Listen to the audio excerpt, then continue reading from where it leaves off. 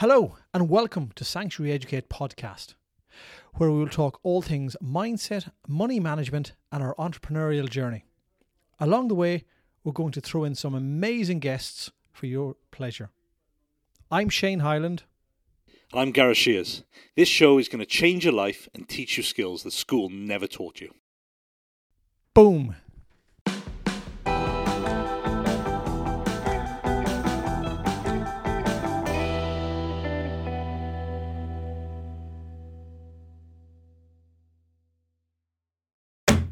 Our book, Influences, is going to be released on Amazon on the 8th of February, which is a Wednesday. Click on the link on the page for a registration to be informed of the launch date, again, Wednesday, the 8th of February. Yeah, and we're going to have a launch party as well, actually, so there'll be a link for that as well. So if you want to come from far and wide, don't too many people come because we won't have enough food for everyone. Should I read a chapter? I think you should. I might read one after you as well. In the alpha male testosterone-fueled world of American football, the movie Any Given Sunday from the late 1990s has gone down in folklore as one of the most chest-beating, inspirational look behind the curtains of professional sport. In essence, this is about emotion and sentiment ruling over the brain.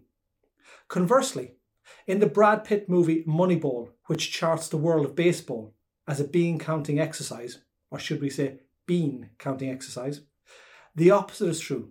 Logic and stats trump emotion and feel every time. Both these movies provide their own metaphors for investment. In either game, life or football, the margin for error is so small. I mean, one half a step too late or too early, and you don't quite make it. 1/2 second too slow, too fast, and you don't quite catch it. The inches we need are everywhere around us. They're in every break of a game, every minute, every second.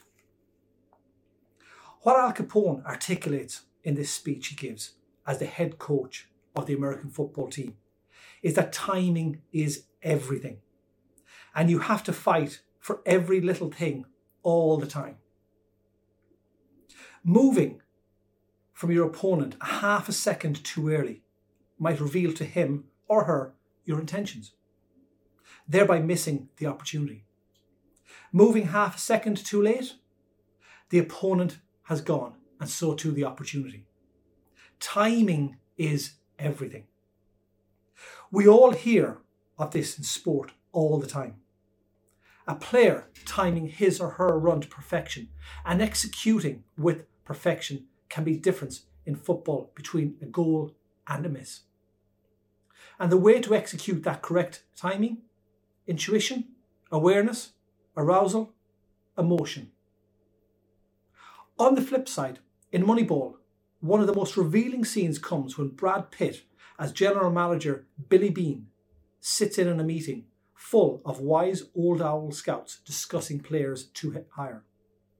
Everything from player looks to talent to striking abilities are wax lyrical over before Beane cuts through to the icy core by stating that recreating the aggregate score of what winning players do is by far the most important thing. He reduces hundreds of years of supposed knowledge of what's best in the room to dust. Nobody truly knows if a player is going to be successful in that room, in any way that nobody truly knows how the stock markets is going to perform. They often say they do, but they don't. The financial metaphor in this movie is that if you analyse, take an outcome-based approach to spending as opposed to trust, intuition or gut feeling. In fact, for those that have seen the film, the overriding theme is that gut feeling is a load of tosh. Life doesn't give us a second chance that sport does.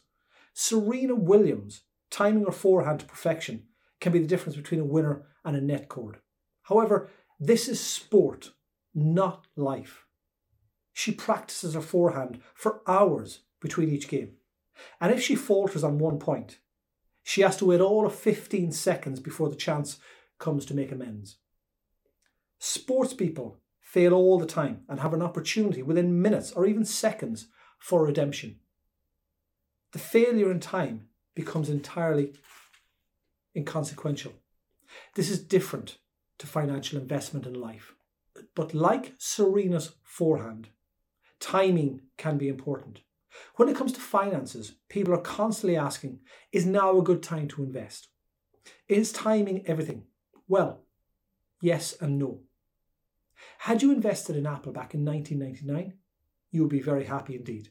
Had you bought a house in 2006 and tried to sell it in 2009 in the UK, maybe not so much so. However, there are a set amount of circumstances, meaning random world events, of which none of us have any control. It is like saying, when is the best time to plant a tree? The answer is 20 years ago. And the second next best time? Right now. Looking at investment in terms of timing it right can be led by emotion, having the temperament to ride through the highs and the lows of the market, or by analysing, having those with experience and a good track record of expertise advise you on where to invest. The important thing for both ends is not to be recklessly emotional when deciding where to invest, and not recklessly impatient or lazy on the when.